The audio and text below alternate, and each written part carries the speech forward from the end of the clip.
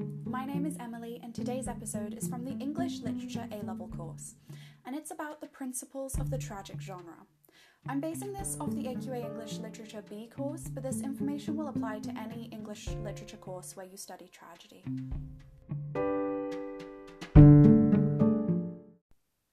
Dramatic tragedy is a genre of drama that ends with the death of the main character. Classic tragedy has a specific structure which follows the tragic protagonist to their death.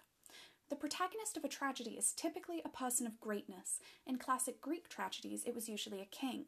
But in modern tragedies, this idea of the character's greatness is less important. The tragic protagonist commits an error of judgment, which sets in motion events that inevitably lead to their own death and widespread suffering. This error of judgment should be fueled by the protagonist's tragic flaw, or hamartia. A common flaw in tragedy is hubris, which is excessive pride and arrogance. The tragic protagonist then faces peripeteia, which is a huge reversal of fortune. They face suffering and hardship as a result of their error of judgment. A key point of tragedy is that the hero's death is inevitable, and as such, any actions taken to prevent the tragic outcomes only propels it.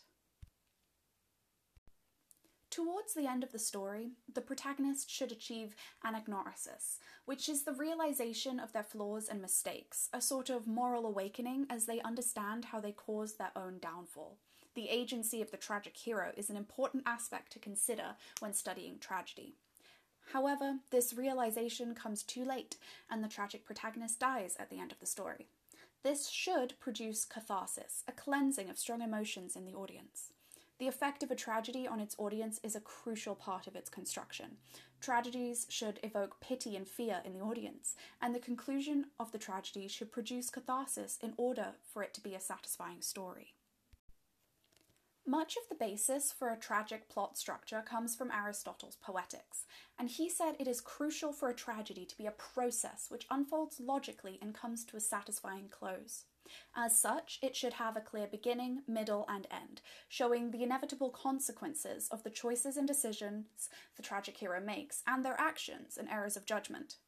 To understand the tragic structure better, I would recommend reading the story of Oedipus Rex, as this is a classic Greek tragedy which exemplifies the structure and components of tragedy really well. The genre of tragedy also has an interesting historical and social context. The earliest classic tragedies were by ancient Greek dramatists, around the rise of democracy. One way to interpret this is that overconfident, hubristic figures at the time would threaten the fledgling democracy, and so tragedies showing the downfall of such figures reflected ideas of justice at the time.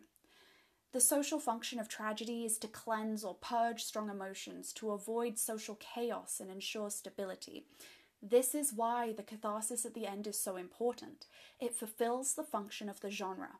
It could also be an influence on why tragedy has been so popular during periods of social change. After the classical period, the next great tragedies were during the Renaissance, a period of great scientific and philosophical progress, which changed the perception of humanity's place in this world. Many of these tragedies that you may have come across were written by Shakespeare, and these are good extended reading for the English A-Level course, as knowledge of Shakespeare's other tragedies will deepen your understanding of the Shakespeare play you will be studying. Out of all this come the key aspects of tragedy, which are likely to be focal points of exam questions. The pity evoked, also called pathos, is an important part of a successful tragedy, as is catharsis at the ending, as suffering is a central aspect of tragedy. Whether or not the audience can feel pity for the suffering characters has a huge impact on the effect of the tragedy. The agency of the tragic protagonist and of the other characters is another critical thing to consider. Whether characters are agents or victims, or possibly both, is an interesting topic of debate that is often used for essays, as it has a bearing on the audience's perception of the story. In addition, justice and order are common themes in tragedy, so it's well worth thinking about these in relation to the tragedies you study. Typically, the events of the tragedy will incite chaos, and the ending will restore order and fulfill a sense of justice. Perhaps you can consider justice in relation to the villains of the piece, as well as whether the suffering of the main characters is in fact a form of justice, or if it's overly cruel. There are many more ideas you can explore depending on the specific texts you study.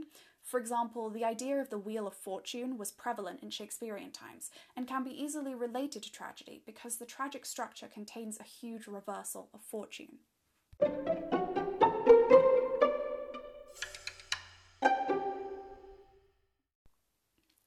Thank you for listening to this episode of the Revision Hub. I hope it's giving you a good grasp of the key points about the tragic genre. We release new episodes every Thursday, so we'll see you next week.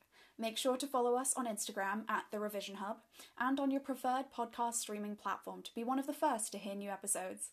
Once again, thanks for listening.